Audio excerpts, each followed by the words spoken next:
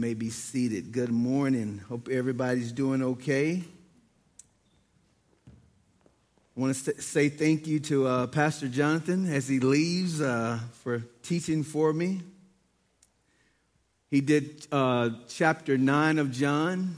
Did a great job. We're in the 10th chapter this morning. The book, the gospel, the fourth gospel, the Gospel of John.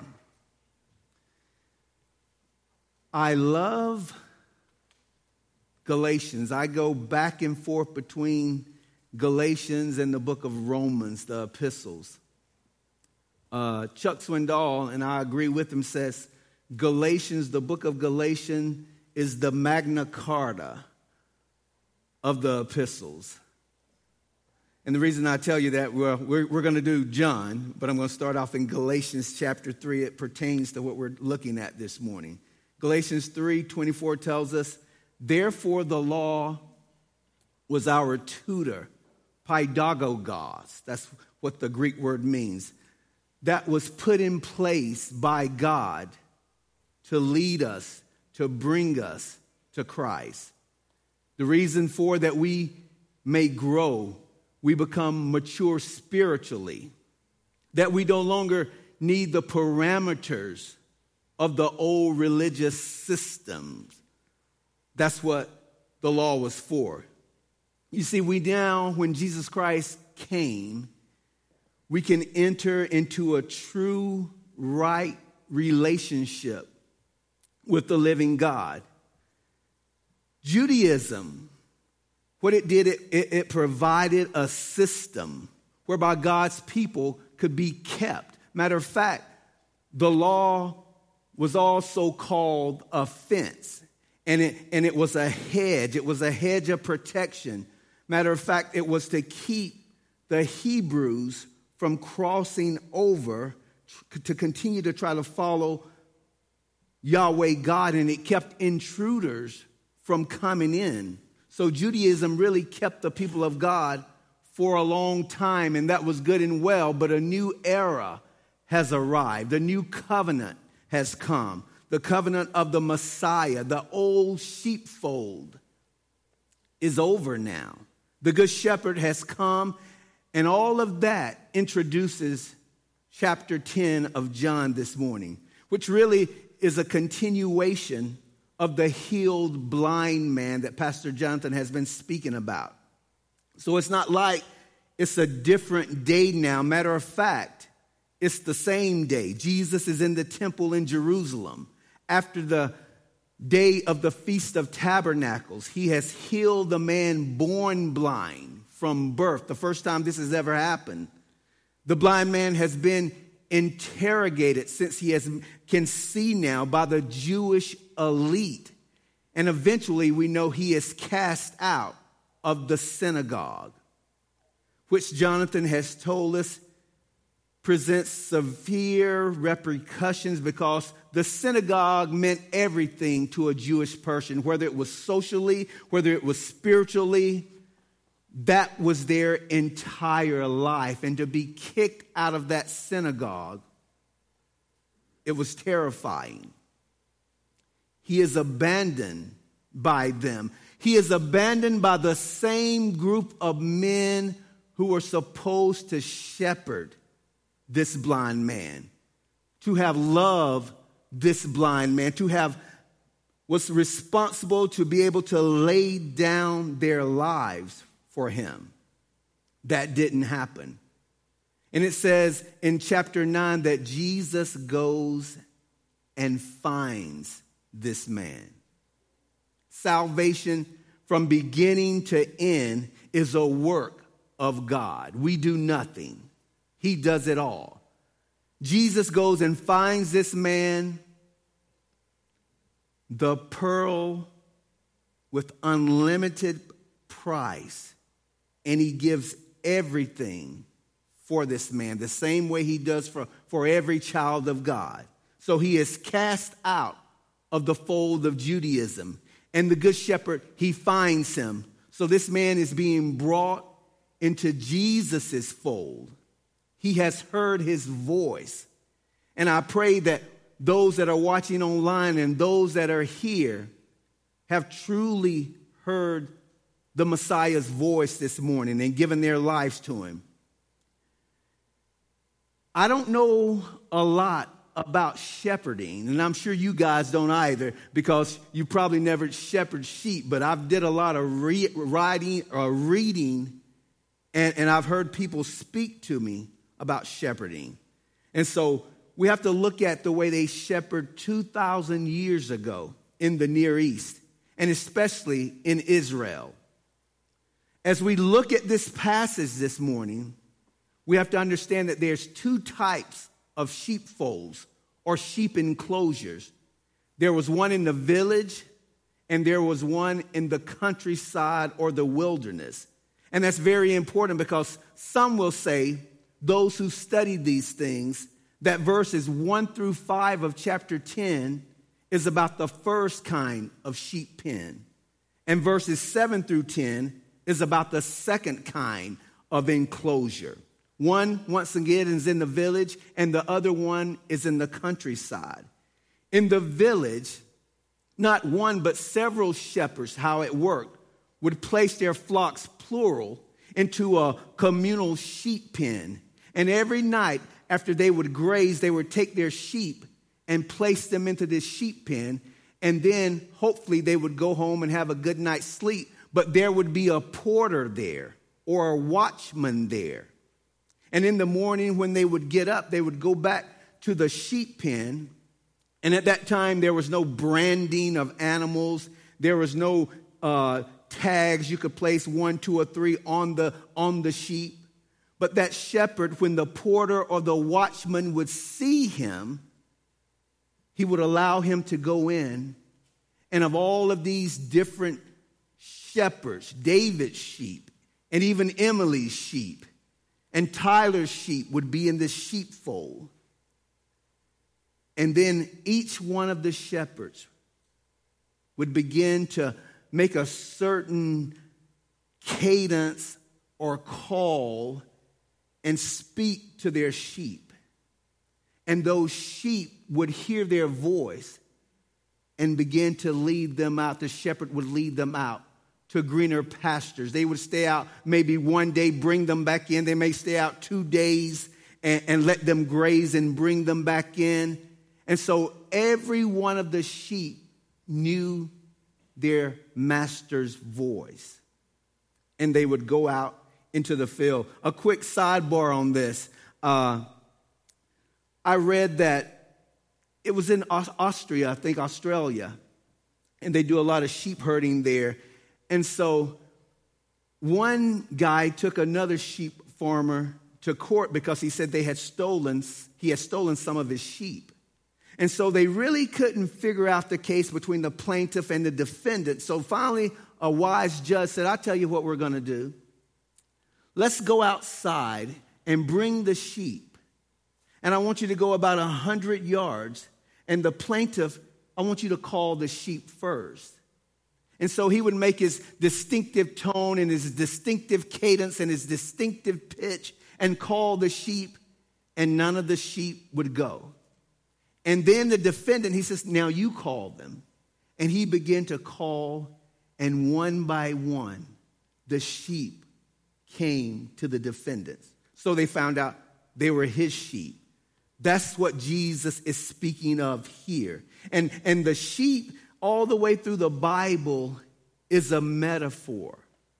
That's who the believer in Jesus Christ are. We're sheep. And anytime you hear the word sheep, you can take it one or two ways.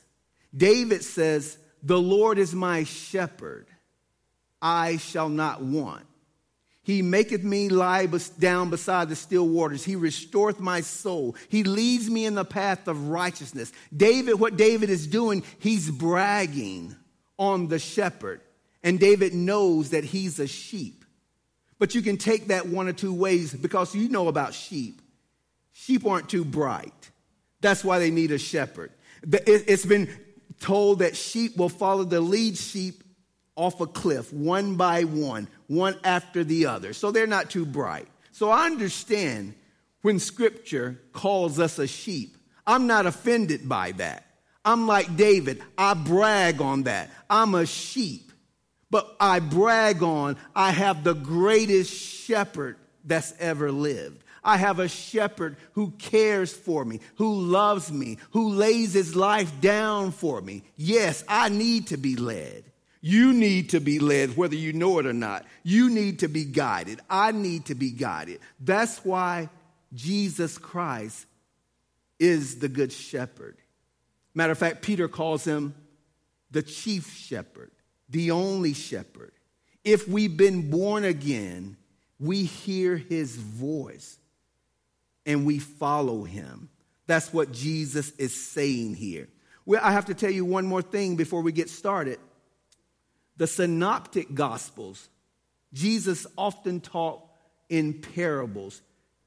Parabole, para, come alongside, the paraclete. First, he's beside us, and then when we're born again, he comes inside of us. And then bole is to cast, casting natural pictures alongside a biblical truth. But if we think, because some commentators say this, go back and read it. Some commentators says this chapter here is a parable, but it's not a parable. You can take that to the bank. It's an analogy, and it's really I love Bill O'Reilly because when he had his show on TV, he would always say a pithy statement. Well, this is what this parable, not a parable, it's an analogy. It's a meaningful, guiding, emotional analogy speaking of something, speaking about what a true shepherd is and what a false shepherd is. And then we get to see the contrast in this. I think the NIV or the ESV calls it an illustration, and that's very good too. Some say it's a figure of speech. That's okay also. But it's definitely not a parable. So rather than anything else, this is 4 analogies. We're not going to look at all of them this morning. And whenever you're dealing with these kind of analogies, people always want to know, what does the metaphor, what is it for the sheepfold? What does it mean? Some say the sheepfold is a picture of heaven or it's a picture of salvation. I don't see that in either one of these, because in heaven, there won't be any smash and grabs going on. There won't be any thieves and robbers coming in and stealing something in heaven. So it can't be that. Also, it can't be a picture of salvation, because as we read this, the shepherd leads the sheep into the sheepfold. So he already has sheep, and then he leads them out. So when we get to the kingdom, there will never be a going out of that again. The way I see this and the way the context shapes this, because it goes back to chapter 9 and it speaks of this blind man that is healed now. And it's tied in with that. So what Jesus is doing, he's giving an explanation why this blind man has been kicked out of the sheepfold. And really, it's a sheepfold of Judaism. But Jesus is bringing him now into the true sheepfold of this new covenant. He's heard Jesus' voice. All of the religious leaders, and it was more people there, none of them at this time, the scripture tells us, heard what Jesus was saying. Only this one man, he heard his voice. God brought him in. Jesus brought him in to this sheepfold. The reason I know he's a child of God, because the scripture says he bowed down and worshiped him. So he's been brought into the sheepfold. So I think it better relates to the context of being kicked out of Judaism and in bringing into the new covenant here. So verse 1 says this: most assuredly I say to you, he who does not enter the sheepfold by the door, but climbs up some other way, the same is a thief and a robber. But he who enters by the door is the shepherd of the sheep. To him the doorkeeper opens, and the sheep hear his voice, and he calls his own sheep by name and leads them out. It's my opinion, but I think Jesus spoke these words at the sheep gate because he had been speaking, remember, all of this at Solomon's porch, that covered portico area that ran on the eastern side of the Temple Mount. And it ran from south to north all the way down. Thank you, Jordan. I'm going to tell you what I did because I always tell on myself. I'm looking at the tabernacle and I'm reading the scriptures. And I said, man, I should be able to find this sheep gate. And I'm looking at all this stuff. And it finally hit me. I went to Zechariah because I was thinking the sheep gate was a gate right at the temple. And as you can tell, it's not. Because remember, all of the lame and the blind would be at the pool there, at the colonnades. So Jesus goes out and he's speaking to the religious leaders and the crowd about this. He exits the temple by one of the gates because remember, he's already on the eastern side, and he goes out to the northeastern gate known as the sheep gate. It's also called the Lion's Gate. I think it might even be called St. Stephen's Gate. So Jesus, using what he had, the illustrations, he begins to teach to the hearers and thinking about the man who has just been excommunicated from the sheep pen of Judaism and answering the attack of the religious leaders, he gives them an explanation, and he uses this analogy here. I mentioned to you in the village, the sheep pen, all of the sheep was placed together. So you had different flocks in one pen. Once again, there was no branding, there was no numbers, so you had to call your sheep out. That's what he did here. He gets here, he begins to do this. He speaks to him. Once again, David says, the Lord is my shepherd, I shall not want. He makes me to lie down in green pastures. He says, he who does not enter the sheepfold by the door. That's the only way you can get in truly. Once again, now in the morning when the shepherds would come to the doorkeeper or the porter says, I know you. You're the right sheep. Call your sheep. And the sheep would go with them. He says, but those that climbs up some other way, the same is a thief and a robber. He's a false shepherd. And a false shepherd, he will try to climb in at night and try to steal the sheep. Jesus Christ, he came right through the front door, the right way, the front door of Judaism. He came the right way.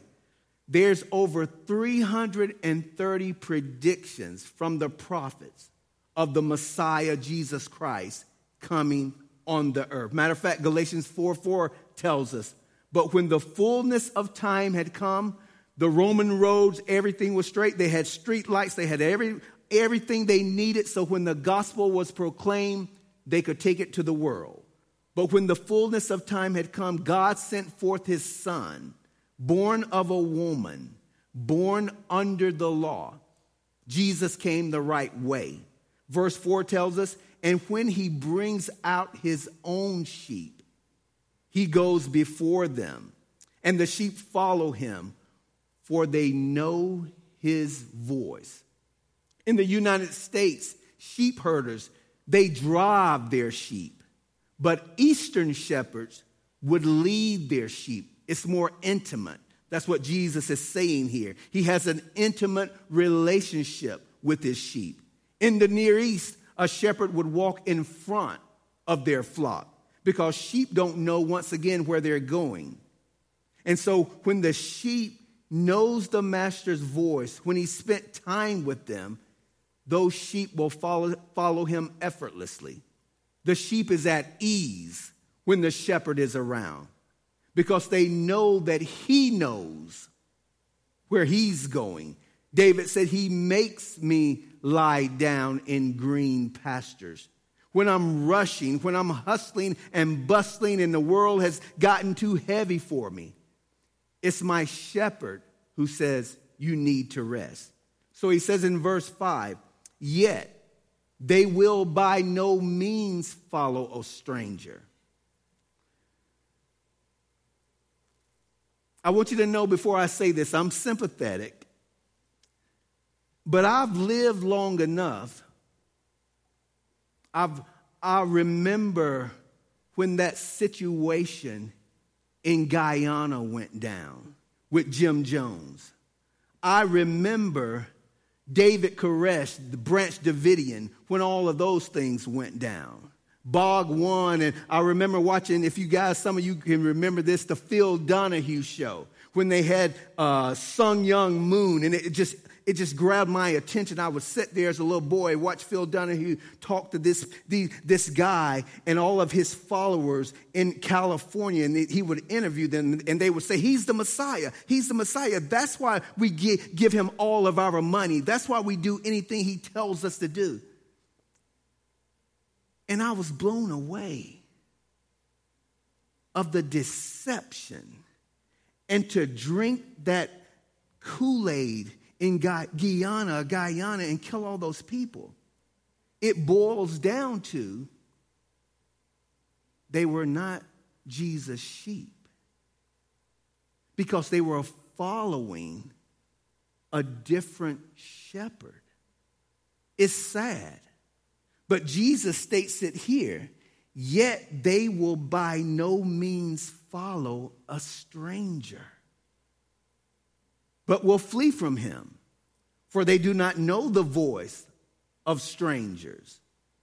Jesus used this illustration, but they did not understand, because he's speaking spiritual things here. The natural man cannot discern the things of the Spirit, but they did not understand these things which he spoke to them. We're about to go into this second sheep enclosure now, and there's an underlying truth in all of this I want you to understand. And that is, the sheep, once again, needs a shepherd. The sheep needs to be guided. The sheep, we need to be dependent on our shepherd. Sheep who have no shepherd are either lost or dead. That's just the way it is, because they're dumb sheep. And matter of fact, the scripture classifies sheep as lost or dead.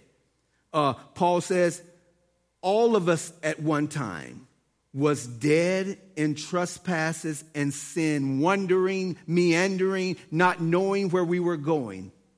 And it's all because we were following the wrong shepherd. If you're being prodded this morning, if you're being pushed this morning, if you find you have no rest this morning and you're striving after something or someone else, then you have the wrong shepherd. Jesus' yoke is easy and his burden is light, and he's the right shepherd to be following. Mark says it this way: when Jesus crosses to the other side of the Sea of Galilee, he looks out in the Gospel of Mark, chapter 6, verse 34, and he says, and Jesus, when he had came out, saw a great multitude and was moved with compassion, bowels of compassion. He bowed down. It hurt him in his innermost being for them, because they were like sheep, not having a shepherd. They are sheep without having a shepherd. Should I just go give them something? This is what you do. It says, so he began to teach them many things. We should feed on his word. We should meditate on his word. That's what strengthens us. That's what enables us to grow in the Lord and become mature. To listen to his word, to read on his word, to grow in his word. That's what Jesus did. The funny thing about sheep, I also learned, they're predatory animals.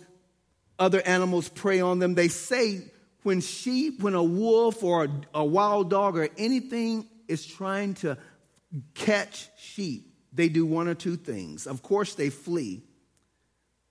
But another thing, they like to huddle up, and they huddle up with their heads facing one another, and it leaves their backside open. Now, that's a funny picture there. And it's like the wolf, they're saying to the wolf, okay, have your pick, whichever one you want. Doesn't that tell you they need a shepherd? When the world, to give you a better picture of that, when the world is going crazy and we don't know what to do, we try several things before we do what we should do. Cry out to the Lord. Be still and know that he is God, and he will come and take care of us because we are his sheep, the sheep of his pasture. It's his job to take care of us. That's what Jesus is speaking of. He says in verse 7, then Jesus said to them again, once again, this is the second time he's speaking, and he's using a little different analogy here. The morning is over, the shepherd is leading his flock out to green pastures, and he says, most assuredly, verily, verily, amen, amen. You can take this to the bank. I say to you, I am the door of the sheep. So you can see he's getting more intimate with us now. First he said, hey, I'm the good shepherd. But the porter or the watchman, he's watching. But now he says, no, I am the door. And once again, in the village, you had a porter there. You had a watchman there. But out in the field, when he would take the shepherd would take the sheep out for days, he would either find a cave or he would put rocks up 2 or 3 feet high, and then the shepherd would lie down at the opening of that little encircular pen saying, no sheep is going out and no sheep is coming in. If a wolf comes, he's going to have to defeat me first in order to get my sheep.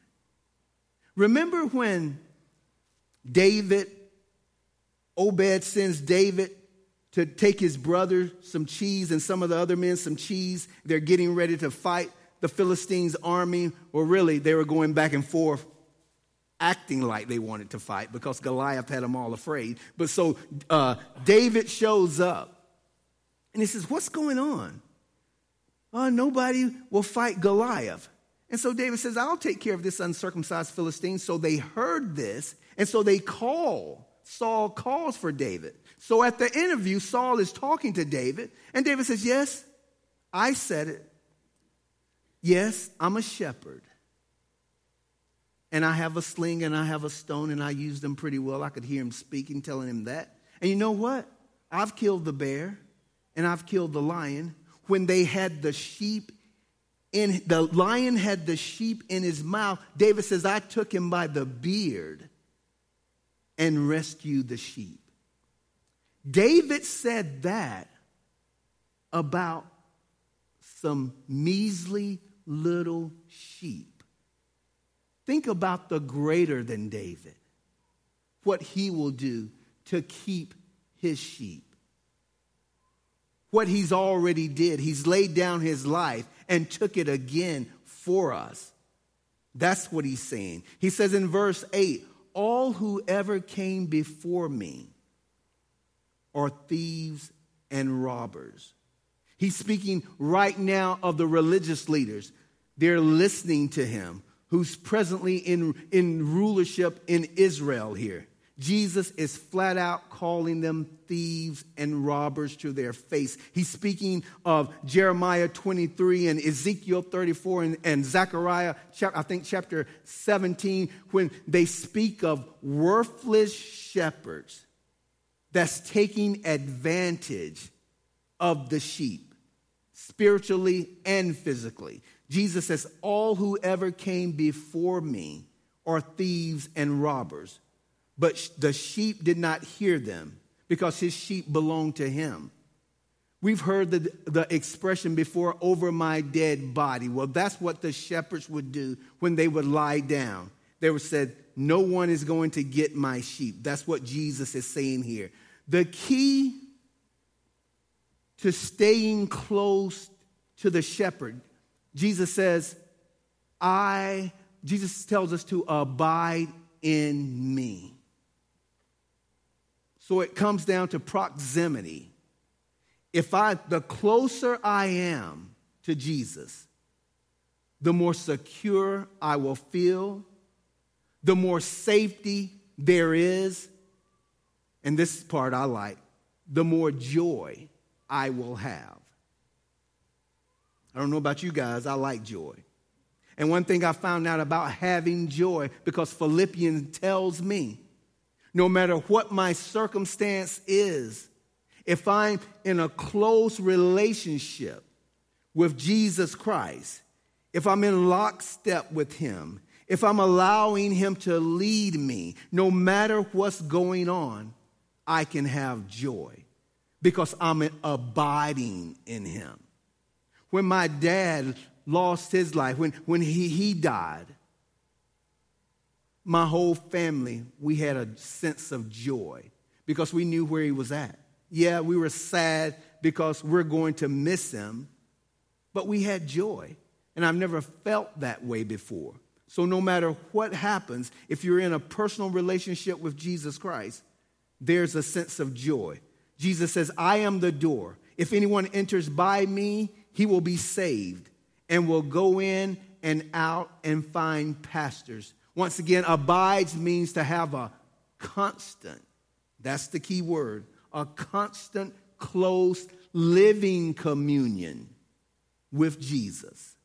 Not every once in a while I'll pick up my word. Not once a month when things might get a little shaky, I'll pick up my word. You can't have joy like that. You might can have notice I said you might. You might can have a relationship, a long distance relationship.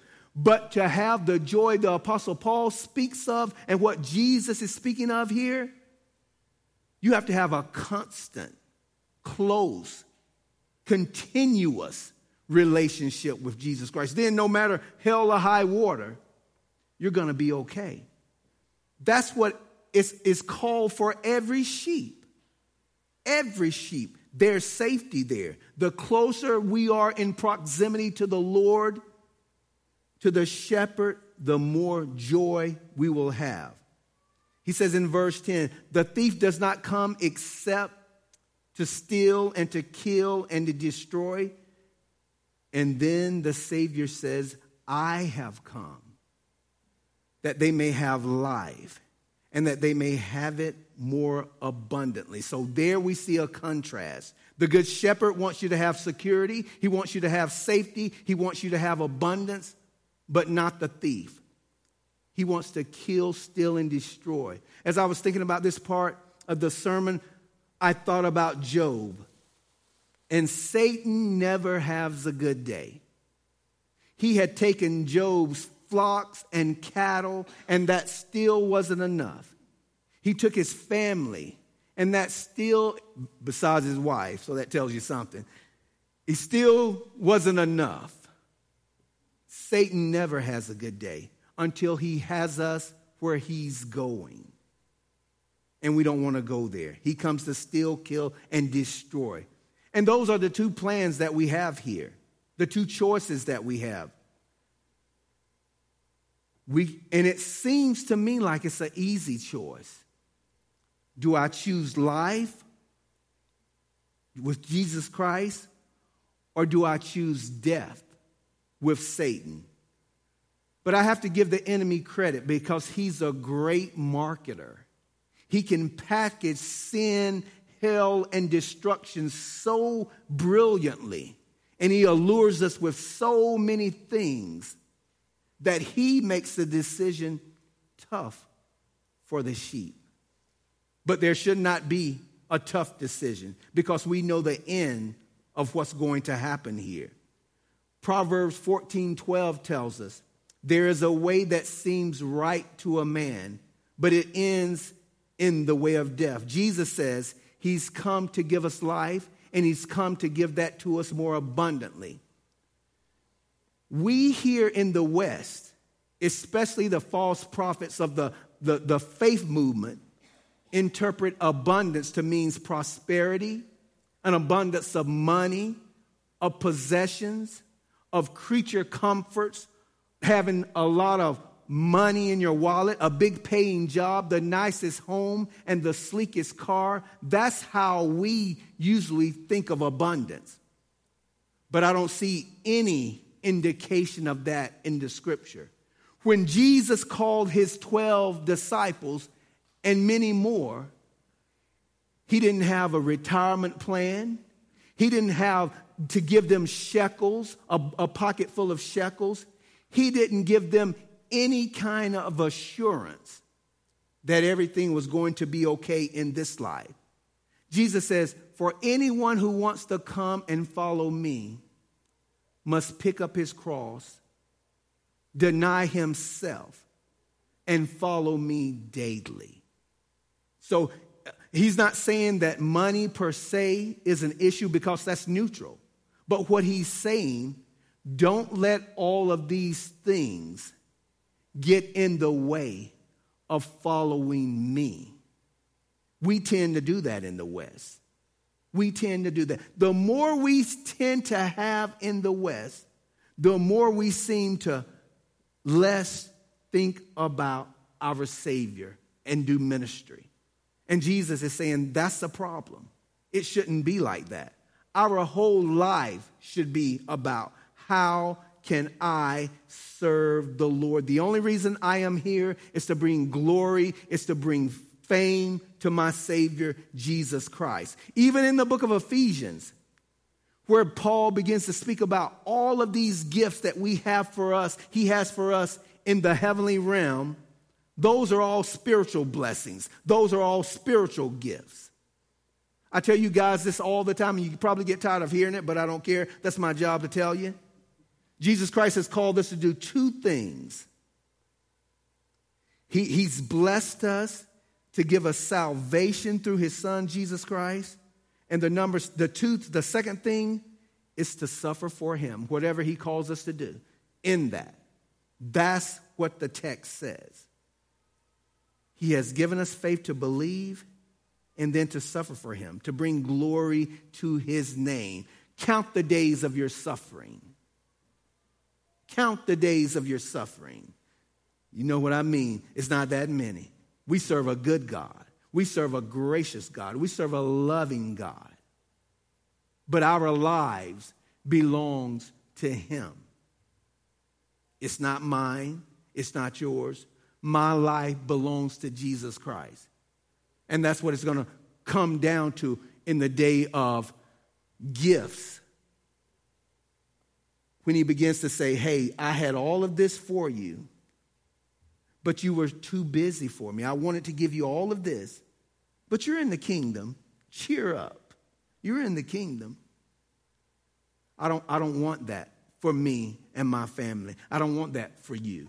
We're here for one thing, to serve the Lord Jesus Christ, to do it with the best of our being, because he's given everything he has for us. To reciprocate that, we should give everything to him by his grace.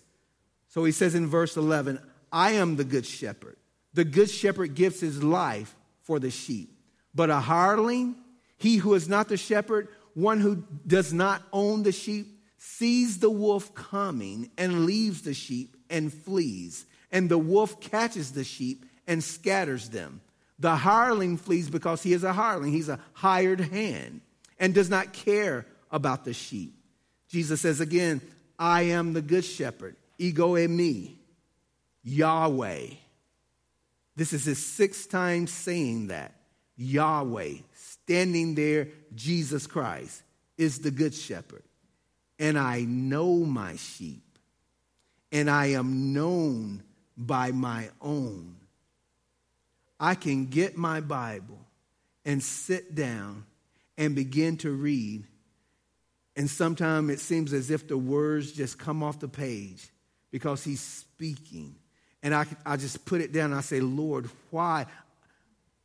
I feel like David when he went into the tabernacle and says, Lord, why would you choose me?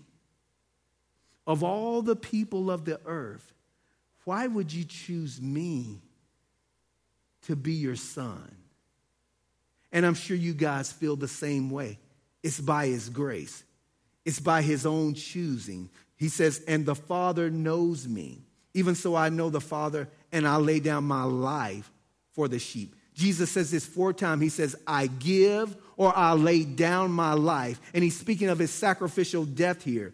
Because once again, a shepherd in that day would lie down at that enclosure. And if any predator comes his way, he has to defend his sheep. He says, I am laying down my life.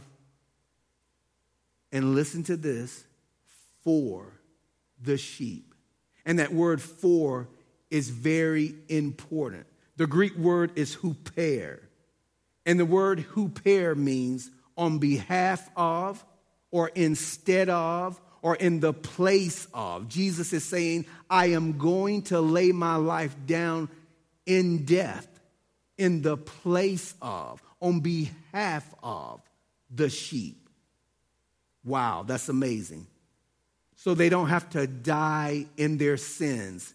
I explained it this way one time. It's like a pinch hitter. It's like the pitcher going up to bat. And everybody knows the pitcher can't hit. Not many of them. And so he says, go sit in the dugout and my best hitter will come up and bat. That's what Jesus says. He tells all of his children, you can't handle this. You can't handle what I'm about to go through. You can't handle one little white lie. So go sit in the dugout and let me go to bat for you. I'm going to lay my life down for you. I'm going to experience death and separation from my Father so that you will never have to. Being a shepherd is a risky life. But Jesus, he laid his life down for it. And he puts it this way. The Apostle Paul says, while we were still sinners, Christ died for us. Much more having been reconciled, we shall be saved by his life. He says in verse 16, and other sheep I have which are not of this fold, them also I must bring, and they will hear my voice. He already knows predestination, and they will hear my voice, and there will be one flock and one shepherd. Therefore my Father loves me, because I lay down my life that I may take it again. Jesus will say later in verse 18, I have power to lay it down, and I have power to take it up again. I received this power, this authority from my Father. Let's look at verse 16 again.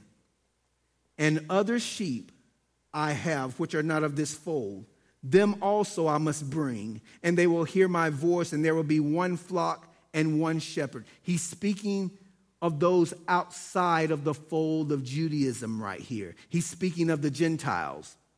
The gospel, remember, is supposed to go out to Jerusalem, Judea, Samaria, and to the outermost parts of the earth. That's what Jesus told us to do.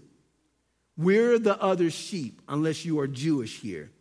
And Paul in Ephesians calls this the mysterion. He calls this the mystery that was hidden in the Old Testament. It was there in the Old Covenant, but they couldn't see it. And it was finally revealed in the New Testament that Jew and Gentile not only would be saved, that would be great. But Jesus says, no, I don't want there to be any kind of distinction, because remember, we all came from Shem, Ham, and Japheth anyway. So to make sure, I want you to know there's no distinction. There's going to be only one fold.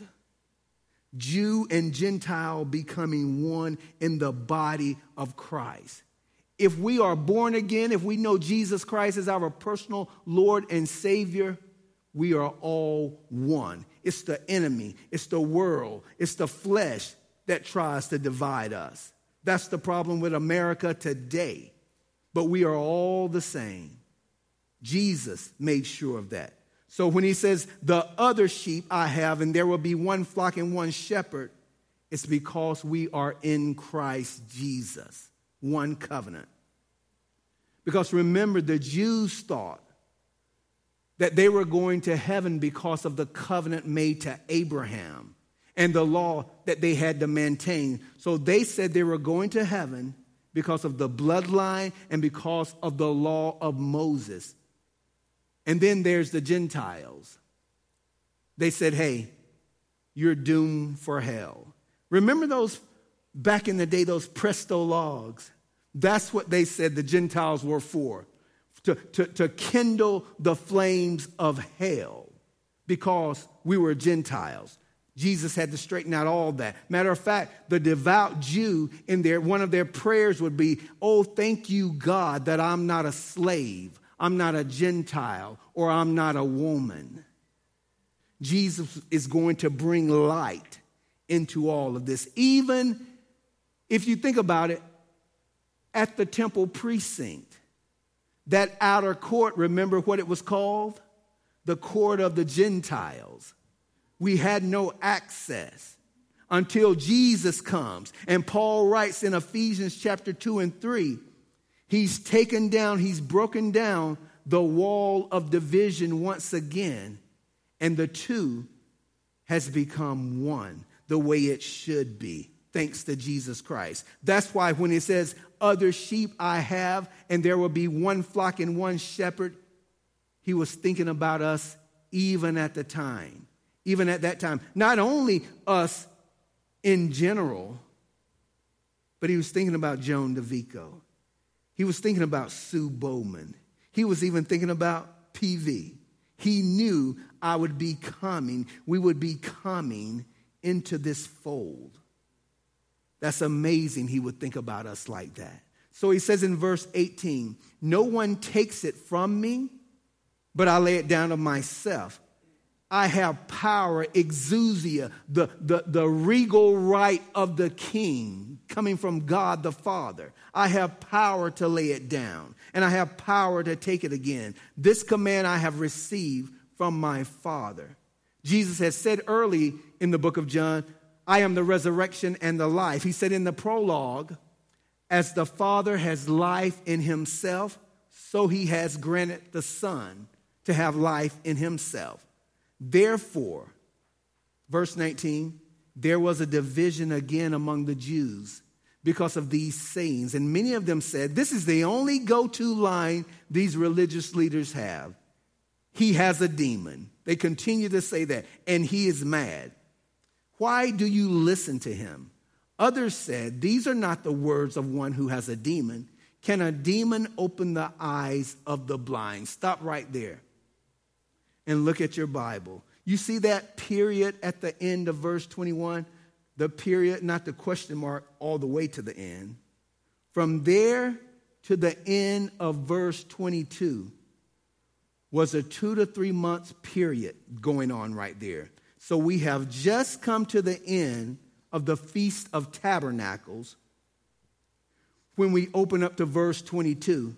Now, it's not the fall any longer, it's winter time. It's not September or October, it's December now. It's the Jewish month of Kislev, and it's in the wintertime, 2 to 3 months later. So he says in verse 22, now it was the Feast of Dedication in Jerusalem, and it was winter. And Jesus walked in the temple in Solomon's porch. Now, it's interesting to me that Jesus is in Jerusalem and he's attending this celebration of the Feast of Hanukkah. And the reason I bring this up is because when I first became a believer,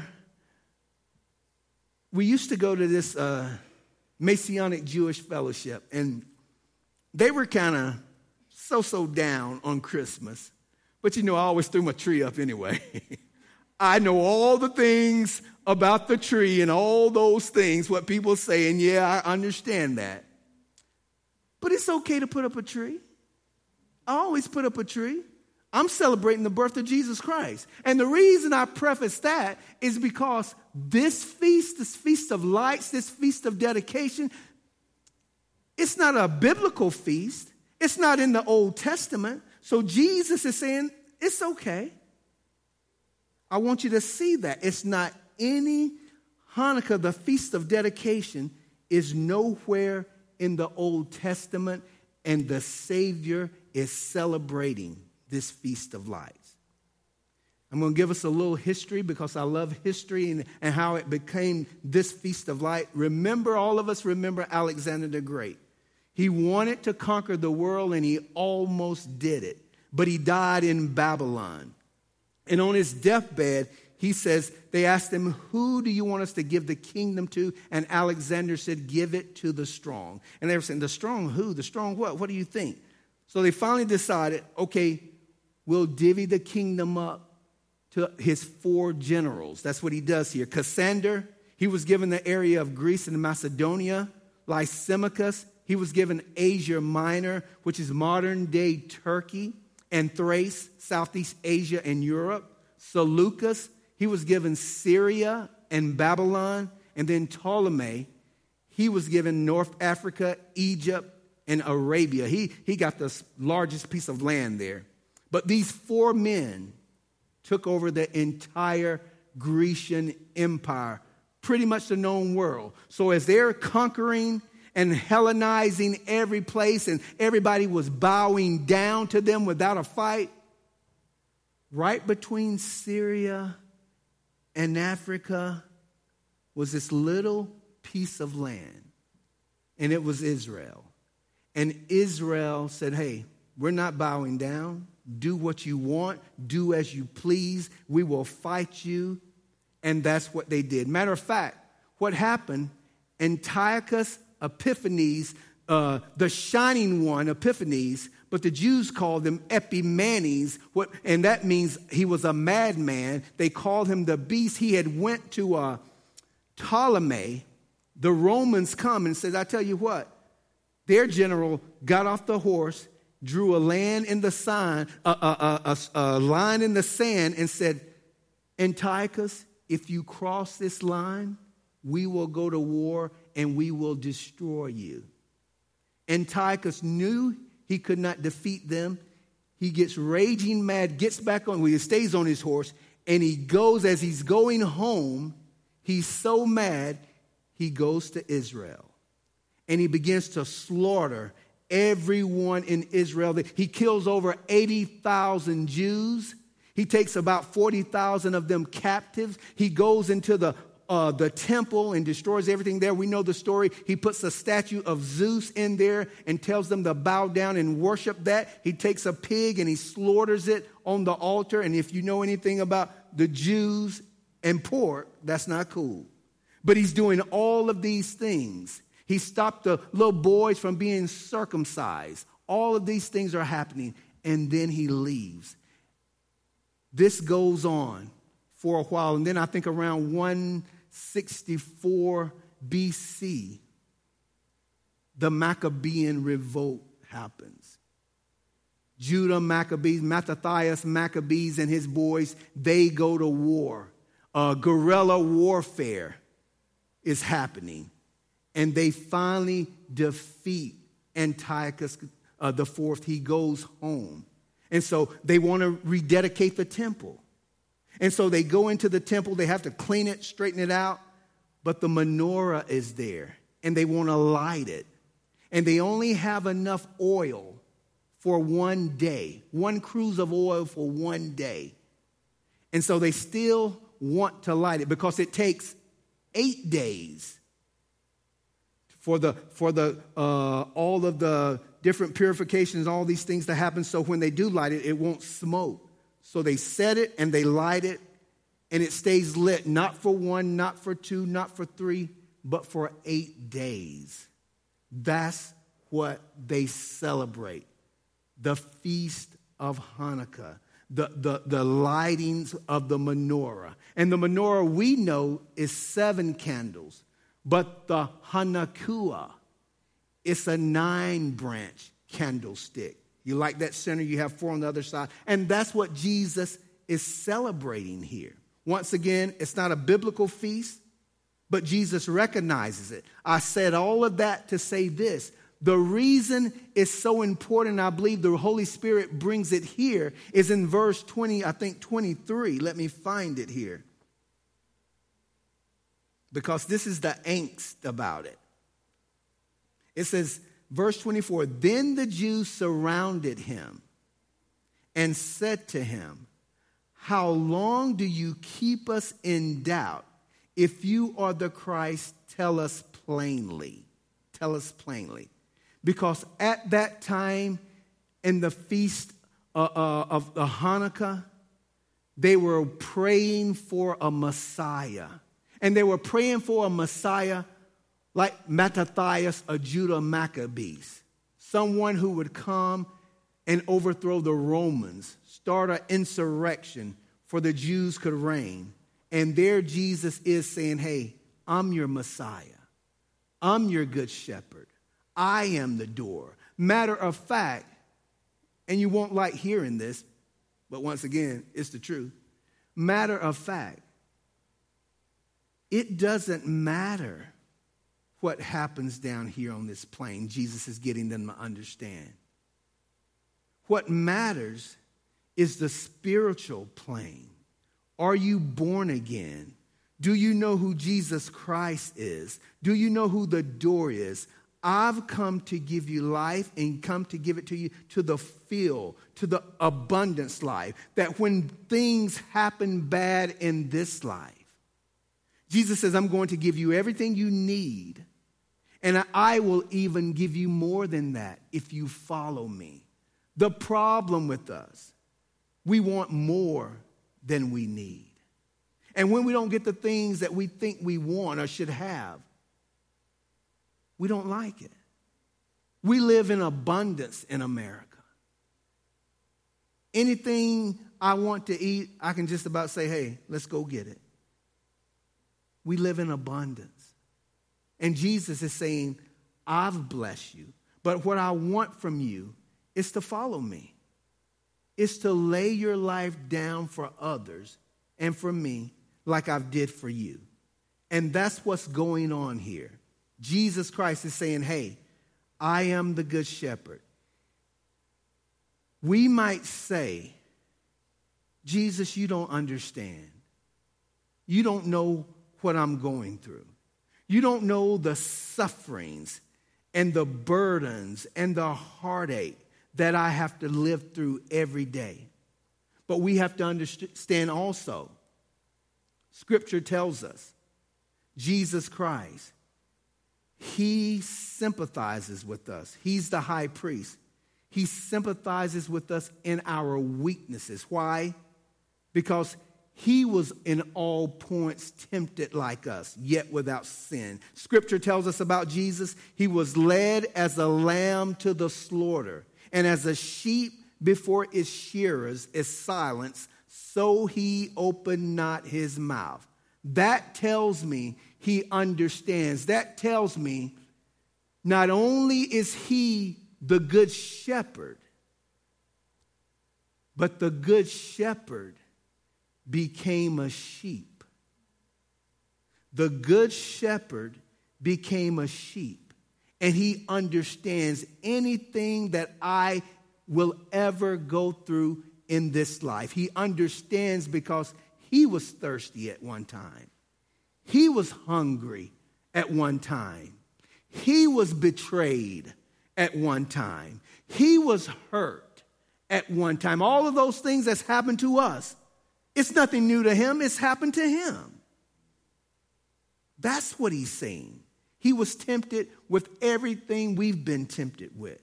And the remedy, and the worship team can come up, the remedy to all of this is how I started this. Come unto me, all you who are labor and are heavy laden, and I will give you rest. For my yoke is easy and my burden is light. It's easy to say, you don't understand this relationship. You don't understand, Lord, what I've been going through. But once again, he does. And his grace is sufficient, you guys, for all of us. He's called us to lay our lives down.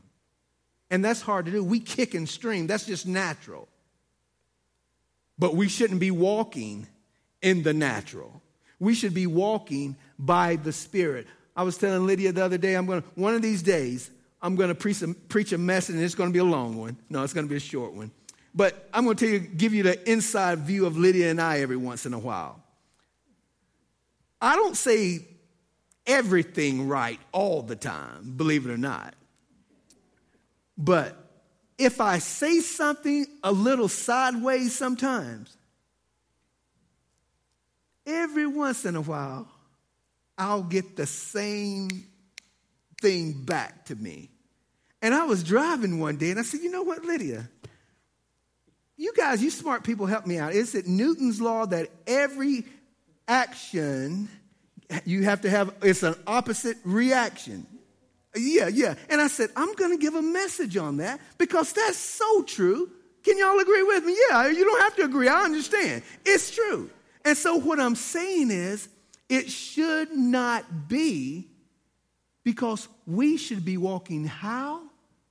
In the Spirit, by the Spirit. What if Jesus would have did that?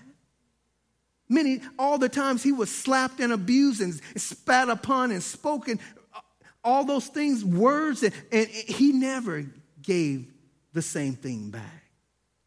We can live holy lives, and I know we do live holy lives. But my point is, I can do better. You guys can do better. Because we need to stay close to the Lord. We need to be in his word, proximity wise. We need to be abiding in the true vine and let his life flow into us. So when someone says something that shouldn't be said, we can just smile and say, that's okay. I know you didn't mean it. I'm going to walk with the Lord. And that's what's pleasing to him, because we're here to please him, not to please ourselves. It's all about the great king. It's not about Victor Summerhour. It's all about the great king. Sooner or later, and I'll close with this, whatever we're going through, whatever the weight is on us, whatever the hoopamoni bearing under pressure is on us, and we've been living like that for 2 years or 3 years, and that pressure is on us, sooner or later, the deliverer will come. David tells me so. David followed the Lord when Saul was trying to kill him and everything else. I will not touch the Lord's anointed. I'm going to wait on the Lord. And the Lord showed up, and the Lord blessed them. That's what he will do with every one of his children. If we just submit to whatever we're under and allow him to live through us. Let's pray, you guys. Father, you are so good. It's true that the enemy is a great marketer, but we know he comes to kill, steal, and destroy. And Lord, we want to walk close to you, no matter how he packaged things with his glitter and glam and allurements. We know the way of that life leads to death. So Lord, I pray that we would be wise, not in our own knowing, but the wisdom that comes from above. That we would walk as your sheep circumspectly, following the true shepherd who loves us. And he will give us rest, and he will lay us down beside the still waters. He nourishes our souls. So Lord, help us to have, once again, sensitive hearts, clear ears, not listening to the things of the world, but listening to your voice. Because we know your voice, we're your children. We're the sheep of your pasture. And you call each and every one of us by your name. But when you first make that call, may we run to you. And may we not have to run too far, because we're already close to you, Father. That's what I pray for every believer here. Lord, if there's someone here that does not know Jesus Christ as their personal Lord and Savior, or there's someone listening online, Lord, would you open their eyes? Would you open up their hearts to surrender their lives to Jesus Christ, to repent of their sins and give their lives to Jesus? And then they can come into the sheepfold where there's peace, where there's comfort, where there's rest, where there's joy. And Father, continue to lavish us with your Holy Spirit, that we may be pleasing to you. And I ask all of these things through Jesus Christ, our Lord and Savior, to the Father God. Amen. Let's everyone stand and close with a song, please.